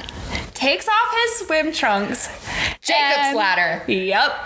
Bitch, if I saw a motherfucking dick pierce, I would run for the damn hills. I would not bounce on that dick at all. Like, I think I would just be so stunned and scared, like... There's like 8 or 9 though. It's not just like one. And she's like, what the fuck? And he's like, I had to put myself through pain because I hurt you. Nope. What? Yep, nope. So she's like, get on the ledge. I need to see this better. And he's like, I just picture her on the ledge like, right? wow. That would be my sister. Like, how does this penis look like this? Like, she would be, yeah, I could just see it. Okay. Anyways, so she's like looking at it, and he just wants to fuck, and she's toying with him, starting to give him a blowjob and blah, blah, blah. Well, they fuck by the poolside after a minute, and then they continue the fuckery up into his bedroom. So they finally have their reunion. Yeah, reunited. Fuck? I don't know. Yeah, something. I don't know, something. So, okay, now we're going into the fight. Sorry, my ears are hurting. You're good. Mine are too. On Saturday night, they had booked a room at a hotel where they were going to stay after the fight. So Cody was staring at MK's outfit, which she explained it's a hoodie that she had ordered before riot night, before she even knew who the fuck Archer was. She just knew him as the Arch. But it's a really big hoodie that has Archer on it. And she's wearing knee-high boots or thigh-high boots with nothing underneath. And they were like... Archer is going to lose his fucking mind when he sees this outfit. Yep. So they... whatever it is that she thinks outside the box. Halfway into the drive, her phone rings, and it's Scott, of course. Still says that he just really doesn't fucking give up. So nope. It started again, and that she should just answer. So... he knows if he insults him again and to put it on speaker. So MK answers and said that she told him that it's time to leave her alone and to not call her again. And Scott asked if they hurt her, and she knew what they did to her. So Scott let her know that he's in the hospital and that they broke his wrist, his nose, and gave him a concussion. MK threw it in his face that maybe you learn to not call somebody slut anymore. Like, just don't fucking speak without thinking. Choose your words wisely, bitch. Yeah. You're dealing with 3 alphas who have BDE. Yeah. Come on. She said, yeah, okay, sure, and that the boys were changing her. So MK asked Scott if he stole all of her underwear and wrote a creepy note in the bottom of the drawer, and Scott was silent for way too long. That was very suspicious, and finally responded with, what? No way, that's next level creepy. And what did the message say? He's stupid. He's so weird about it, and told her what's going on, and if the boys accused him of doing this. MK lied, saying they were just going through a tunnel and may lose the call, so she just hung up on him. Still had pulled over asking if she's okay, and she said that she just having a hard time thinking that it could be him, even though he's a fucking creep ass. So Still and MK arrived at the fight, and they made their way up to the octagon. They grabbed some champagne and Still told MK that they should go poke the angry bear, making bets on what was going to happen in the fight. They got to Archer and Cody, and Archer finally seeing MK's outfit, which was the Archer hoodie, with Archer coming forward and finding out that MK was a fan before she knew who he was. Archer had asked Cody for a marker and wrote on the hoodie and kissed MK. Archer had written underneath the Archer's girl, back off. Cody asked if he was ready to win, and Archer looked at MK and said, now I am. Woo, you you got your girl there, bitch. What? So they make their way to the fight, and Jace tagging along, being Jace. Oh my god, dude, the end of this book, I can't wait, because I laughed so hard with Jace. Anyways, Archer grabbed MK and kissed her hard before she could go sit down, saying, you better hydrate, baby girl. It's going to be a long night after I win this shit. So MK sits down next to Steel, realizing that the other fighter is a Timberwolf. Steele's informed her of this, and Steele comforted her, letting her know that they're on good terms, that she does not need to worry about the Timberwolves. They are more of an ally than they are a rival. So during the fight, MK and Steele made a bet on how long this was going to last. Of course, MK's going to fight dirty. It's Archer. Like, she's the one riding his dick, not you. Yep. So at the first break, Archer signaled MK to come over, and Archer called her a fucking tease with Cody right there, and Cody's asking what the bet is. Archer realized that MK wanted him to drag the fight out, saying she needed to win against Steele, of course. And Archer said, you got it. Seems like I can't deny you anything lately, wifey. So Cody grabbed her before she could go back to Steele, stay where they are. And MK said that she's like, shouldn't you be egging him on? He's like, well, yeah, but I am with you. Sticking his hands up her fucking hoodie. Oh, my gosh. He's like, Steele's a bad influence on you. Because she's not wearing any underwear. Yep. And as he's doing this, Archer gets hit in the face, and he's like, that'll teach him to pay attention. And Cody let her in on that. Steele and him had also made a bet of this. And she's like, you guys are fuckers, you know. And she's like, so he's like, let's go do a quickie in the bathroom. So they go fuck in the bathroom and literally tell this lady to get the fuck out. Whatever. They make it back. Archer's won the fight, and Jason's glaring at her. So they make their way into the hotel room after Archer won. And as they're making it to the elevator, Jace came up and stopped them, asking them where they were going to part. But Archer said that it was a private party and told Jace basically to fuck off. So they got the presidential suite. Archer grabbed MK on his lap, and Cody told him to fuck off. It's just like a bunch of BDE being thrown off. I get her. So Steele opens the blinds and says, MK, look. And when they look, there's photos from Archer and MK shoot on a freaking huge ass billboard for vodka. So MK's shocked and told him, like, what the fuck? Archer said that it was for a friend, and he changed from the bar and decided to use them for their line of vodka. Yep. And asking if MK liked it, and she's like, I love it. And so now she's like all turned on, and well, actually, she says that she likes it, but she's like pissed off about it because she kind of wishes that they would have like talked to her about it beforehand. Yeah. And before they could start a fight, Archer's phone rang twice in a row and answered the phone call. He got a furious look on his face and said, switch to video call. She looked over his shoulder and saw that the cabin that was like their sanctuary is on fire. Yep. So they leave and tell them that they'll be there in 2 hours. And they find out that it was arson. So they panic. He hangs up, pulls her into a hug, telling her that he's sorry. And she's like, why are you apologizing? Like, it's your house. And he says, fuck the house. She was worth it all to have her. And Cody asked the question if they were going to do a rain check on the night, as he knew that MK was going to suggest basically having a foursome. So and Archer slapped him for it.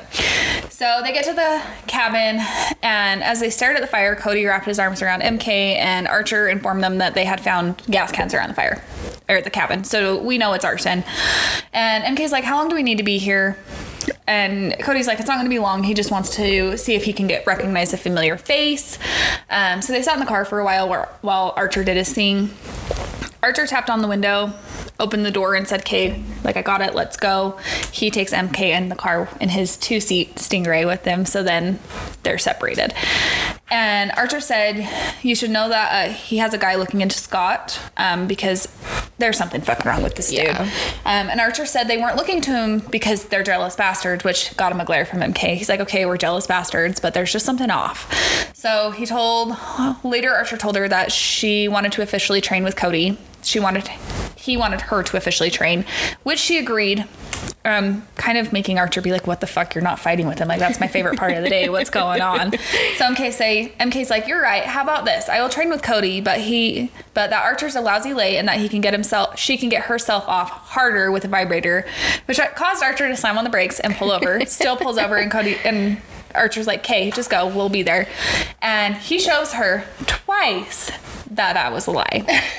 So when they get home, the two other boys are waiting for them. There's a box on the counter, and Cody commented that they took their time, and Archer said they had to settle in a disagreement. The boys had waited for them to open the box, so they open it, and it's a page torn out of a magazine from Archer and MK's shoot with Archer's face scribbled out really bad. A naked Barbie doll that had mine written all over it, and MK's panties from the side of the road, and matches. And Archer had slammed his tumbler so hard that it shattered. Cody's asking MK if she's okay, and she just nodded. She closed the box and said she's going to take a shower. Still checked her room first to make sure everything was fine. And there was a knock on the door before they got fully upstairs, and it was their guard, Dave, saying they checked the security cameras and that there was nothing. So MK had the weekend to relax, but Monday they had to go to class, which MK really hoped that she wouldn't run into Scott. Bree was waiting for her with her coffee and donuts. Bree asked if they could get lunch off campus today, and MK said sure, but Cody will have to go with her since she's doing dumb shit, not listening. Professor Barker was heading their way and unlocked her to his office, and he didn't want MK's refusal that he had already cleared it with her first class. So MK went into the office, and MK broke the silence, saying that, is this where you asked me to suck your cock for a passing grade? And then it wouldn't happen. He said, I don't know what you're talking about, with her family asking what she's doing there. So he asked her that he needs information on the personal study. He stated that the Shadow Grove had the most unsolved cases in the U.S. He started questioning her mother's murder, and MK asked what he knew about her mother's murder. His face tightened with the way that she implied that he did something, and MK threw it out that either he knows too much or was involved. So MK got up and left the office.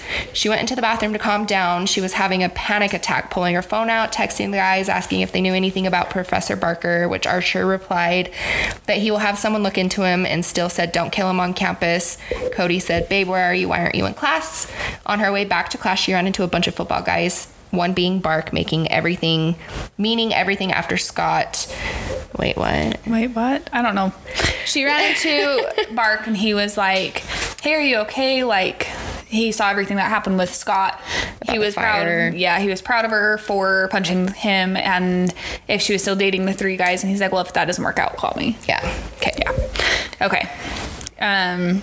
Then he said something about the fire, and it's like, how the fuck do you know about the fire? Yeah. So finally lunch happens. Bree and Cody were waiting for her already, and Cody's like, are you guys gonna want to talk about sex? And they're like, Bree's like, duh. So he's like, okay, I will drive separate from you guys. As they're driving and talking on the way, they're going through an intersection, and a black Hummer comes and T-bones them, causing this huge accident. Bree's unconscious. MK is still conscious, obviously fucking hurting. Mm-hmm. MK gets out of the car trying to go help Bree. But as she does it, she can hear Boots walking up to her, and they stop, and this guy, total stranger, points a gun at MK, cocks it, and all of a sudden she hears the shot. And Cody, luckily, Cody being Cody, shot this dude in the forehead and was like, babe, are you okay? Like, didn't know what to do. And he's like, we need to get you up. So he stands her up, and she's like, no, I can't leave. Like, Bree's not okay. He's like, it's okay. The ambulances are coming. So finally the ambulances come. They're trying to get MK checked out, but Bree's still in the car. They're trying to get her out. They finally get her out, and they're like, we got her. We'll take her to the hospital. And MK's like, okay, I'll get checked out now. So they all go to the hospital now. So once they get Bree into the ambulance, they got MK into the hospital, and that's when they got there. The EMT told her that Bree was taken into surgery and that she's going to be okay.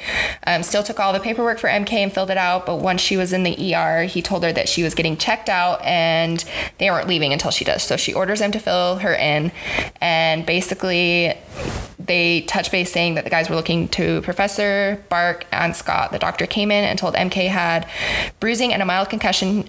She just needed some painkillers. MK didn't want to leave the hospital, so they went into the waiting room where Dallas was, and MK asked if Dallas had heard anything, but he let them know that they won't tell him anything since he's not family. So Steele told him that he will take care of it, and as he was talking with the nurses, Dallas commented that she was so in love, and he asked if they treat her well. She said that they do, and Dallas sighed and said that he's happy for her, but if she ever needs to hide their bodies, to call him first. Steele came back saying that Dallas was her fiance, so he can get an update. Cody and Archer showed up, sitting next to them. Steele had gotten her more painkillers as her painkillers were starting to wear off, but she starts getting sleepy, and all three of the boys' phones went off. MK said spill, so Archer handed her his phone and saw all sorts of trash that was in Scott's area. A receipt for 6 Barbie dolls. Steele called someone and said that until you get him, detain him. Mm-hmm. Stay there. Wait there until you. Yep. Mm-hmm. And they will take care of everything else. So Steele said that they found out why Professor Barker was so creepy, handing her his phone to read everything he's writing, a blog about MK and all of her personal details, even having a conspiracy theory of them being aliens. Fucking weird ass. Right. A doctor finally came out to update them on Bree, and the doctor said that she was okay, but she's in serious condition and stable. Also learning that Bree is pregnant. Aww. And that the baby is totally fine, that she will need to stay in the hospital for her whole pregnancy to make sure everything is fine. Dallas asked if MK knew, and she said, nope, I had no clue. And Dallas was just as shocked that he was going to be a father. So MK had to hurry up and run to the bathroom after realizing that her best friend's baby had almost died because of her. She's just a wreck. Yeah, this is hard. She's gone through so much. MK followed her into the bathroom, and he just held MK. Cody said that they will be looking harder for all of this, and MK told Cody that Archer thinks it's a family member from her mother's side because of the inheritance. So he's like, okay, we'll keep looking into it. So MK looks into the mirror, seeing all the bruises. Cody comes up behind her and says that they almost lost her again, but this time was worse, way worse. Mm-hmm. And that it was planned, and that the men had intercepted Cody and the girls. So that's why it took him so long to get there. And MK kissed him before he could speak again, and said that he kicked ass today and that he saved MK and Bree. Mm-hmm. As they left the bathroom, Archer was there and asked if everything was okay. Cody said yes, that he was going to go get them real coffee. And Archer asked MK again, are you okay? And she just started to cry. Then he grabbed her and took her outside to get her for some fresh air. They sat on a bench, had this talk, and Archer essentially just told her that you're not the reason Bree is in this. You can't live with this guilt. You need to kind of let it go. Mm-hmm. This is going to happen. The baby's okay. Bree's okay. She would be pissed off if she saw you like this. And MK's like, I need a distraction. So he fingers her on this park bench to get her out of that, right? So once they were done, they went inside, and Dallas told them that they were all able to go home because it's going to be a while until he can see her. But once they can see, he'll be the only one that can go. On their way home, Steinwick, which was one of the butlers, called and said that there has been an incident at the house, and that he wanted to know how long until they got there. That they didn't need gunpowder. They just wanted to be aware. So they finally got home, and Steinwick was there, and they called him into the kitchen. And Jace is sitting there shirtless, tied to a chair. And he was like, why are you here without a shirt on? And instead of answering, he looked at Archer and was like, since when does she talk? Oof. Like, ooh. And Steinwick interrupted and said that Jace had stopped by to handle some business about the vodka campaign. And Cody interjected and said that doesn't explain why he doesn't have a shirt on, with the guard commenting, James, that he doesn't have any pants on either when they found him upstairs. So Steinwick said they found him in Archer's room, where Archer was like, what, doing what? And James laughed and said that he was jerking off on his pillow. MK, being high off painkillers, just starts laughing, and Archer's glaring at her, and she's saying that she wasn't the only one with a sex-craved stalker, and that she was just gonna go because she's laughing. Before she went, she looked at Archer and said that he was burning his bed and that chair. So she started walking upstairs, but still caught her and said that she had a concussion. She has to be observed for the night. And so he's going to teach her to play the piano. So MK woke up the next morning to an email from SGU saying that her attendance was about to get her kicked out, so she just decides to drop out. Yeah. Her life is too crazy right now. So Cody asks how everything had turned out with Jace last night, and he said, "You mean after you had a giggle fit?" And he told her that he was worse because it was so hard to fire him with a straight face. So Cody changes the subject, stating that he loves this kitchen and why. He asked her if he wants to go up to the hospital to see Bree, but Dallas already told her that it was only family. So MK asked if they had any plans tonight since she withdrew from school and explained why to Cody. So Cody told her if she wasn't going to go to the hospital, that he was going to get Archer into the gym for some training, telling her that she should come into the gym with them if she would like. So MK left the kitchen and went to Steele, where he was still asleep. So she got into bed with him and kissed his bicep, where she started to drift off, but anxiety about Bree got her, so she got up and found her own sweatpants tucking her butterfly knife in. She got comfy onto the couch, and halfway through the movie, Steele kissed her and said that she looked so cute, but he was going to join the boys in the gym. So Dallas texted her saying that he would be there in 5, so she got up and went to the gym to let the guys know. As she went to take another pain pill, she heard a knock on the door, thinking it was Dallas, but it was Scott. So he said that he heard the guys were looking for her, and well, he was there now. So MK tried to shut the door on him, but he didn't let that happen. She tried to yell for the guys, but their music was too loud, so they couldn't hear her. So she went to run for help, but Scott caught her by the hair and told her to stop, that she's acting like he is a crazy person, and he told her to let him go, or she told him to let her go.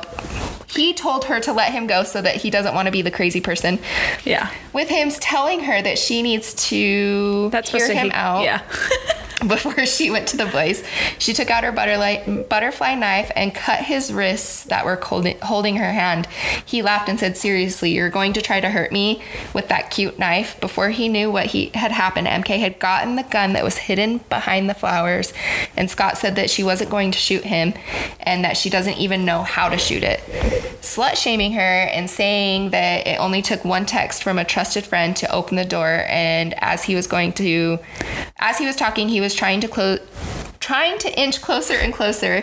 MK pulled the trigger, shooting at Scott. She ran into the gym where the music had just shut off and the boys rushed out. MK looked at them and said, well, something happened. They confirmed that Scott had Dallas's phone and that they had called the hospital. And Dallas was still there. Yeah, sorry. So MK just fucking killed Scott. Yep. So the boys, being the boys, just hurry and get on to work, getting Scott's body out of the house. Archer crouched down to her and told her that he could have been a copycat stalker or working with someone, but he will be searching his place to be safe. And Archer kissed her forehead. Cody called out and said, "You're going to want to hear this." Still was joining. Samson had gone over to Scott's house to kind of dig and was like, Scott's definitely the stalker, that while he was looking there were dolls, MK's schedule, and real creepy shit. He'll bring everything to the house so they could see it. And Archer asked before the call was done if there was any other person involved, and Samson said that this is some fucked up shit. You better be treating the girl best in the world, because a lot of this is the fucked up shit, and this is only one person, like when you're this psycho about it. So Steele and Cody were like, well, we'll take care of the body. And MK's like, no, I want to see it through. I want to go. So they all got dressed, got into the car, and they go to a pig's farm. And she's like, this isn't going to work. And they're like, yeah, it will. They literally toss his body into a fucking pig pen, and these pigs just go to town on his body. Eating it. Yeah. And then they take the plastic that his body was wrapped up into a recycle plant. And as they're doing this, Steele is the only one out of the car, and MK keeps seeing this red light flicker. And she's like, guys, do you not see that? So they all three get out of the car, and Steele's like, what the fuck are you doing? And Cody's like, well, MK said she saw something, so we're just trying to figure out what it was. Cody still got a text at this point, and it was a video showing MK shooting Scott in the head and blood written in it. And the next video slide, and it said, oops, wrong one, I never miss. As she reads this, the red dot appears on Steele's chest, and MK's realizing it, screams, but a gunshot had gone off, hitting Steele in his chest. Somebody tackled her to the ground, and the last thing that we read before this book ends is MK is clothed in blood. She's staring into gray eyes as the life went out of them. What the fuck? fuck, Tate? I never understood why the group on Facebook or anything was called this. Now I fucking understand, I Tate. literally had tears in my eyes. Dude, I texted you freaking the fuck out. Like, I swear to God, if Steele is dead. Right? So, third book. Who's your favorite character? Archer. Oh, we already know Archer's mine. If any of you guys have been listening for a minute, you know I like the most fucked up characters. So, smuttiest scene? I have to say Archer because it was so much sexual tension, but I fucking loved the pool scene. I agree. I think the pool scene scared me more Because of the dick piercing. I don't know why. That's not my kink, guys. It's not. So, alrighty, your chirp level. Wait, what's your smuttiest scene? Oh, I don't know. Fuck. Archer. Hello. Hello. I think the first time on the side of the road because how hot would it be to fuck in public like that in pouring rain? Like, you know, in theory, yes, but like in practice, I'm like too big of a pussy. I think I am too. Give me tequila and I'll do anything. Pouring on tequila is different. I should not say that. Okay, we're good. Okay, now chirp level. Oh, 5. Yep. Solid 5. 5 out of 5. Would you recommend it? 100%. Yep. I still agree with that. Oh, it's so good. It's like heaven in a book. Right? Who would have so good. The banter, the twists, the confusion, the anger. It's just got it all. I have to make one comment. You know how when you read a book, you're like, you have those thoughts like, that wouldn't be like that in real fucking life. That's how I felt with the pool scene because they fuck in the pool. I'm like, that shit hurts. I'm like, that's just an infection waiting to happen. Yeah. That's getting shoved up into your uterus. Like, nah. No. Don't ever plan on fucking me in a pool. No. Alrighty, guys. So we are going to be releasing our weeklies. Wow. Let me restart this, guys. We are releasing our episodes bi-weekly. We're going to be keeping you updated for upcoming episodes on our Instagram, TikTok, and Facebook. So please give us a follow at smutsluts.bookpodcast. And then next time we're going to be reviewing Kate by Tate James, which is going to be the 4th and the final book in the Madison Kate series. Also, we do have a YouTube channel. If you want to watch us interact and talk about dusty dicks while we record our episode, you can subscribe to our channel at smutsluts.bookpodcast. No spacing, just one word. And thank you guys so much for listening. Keep it kinky, smut sluts. We'll see you next time.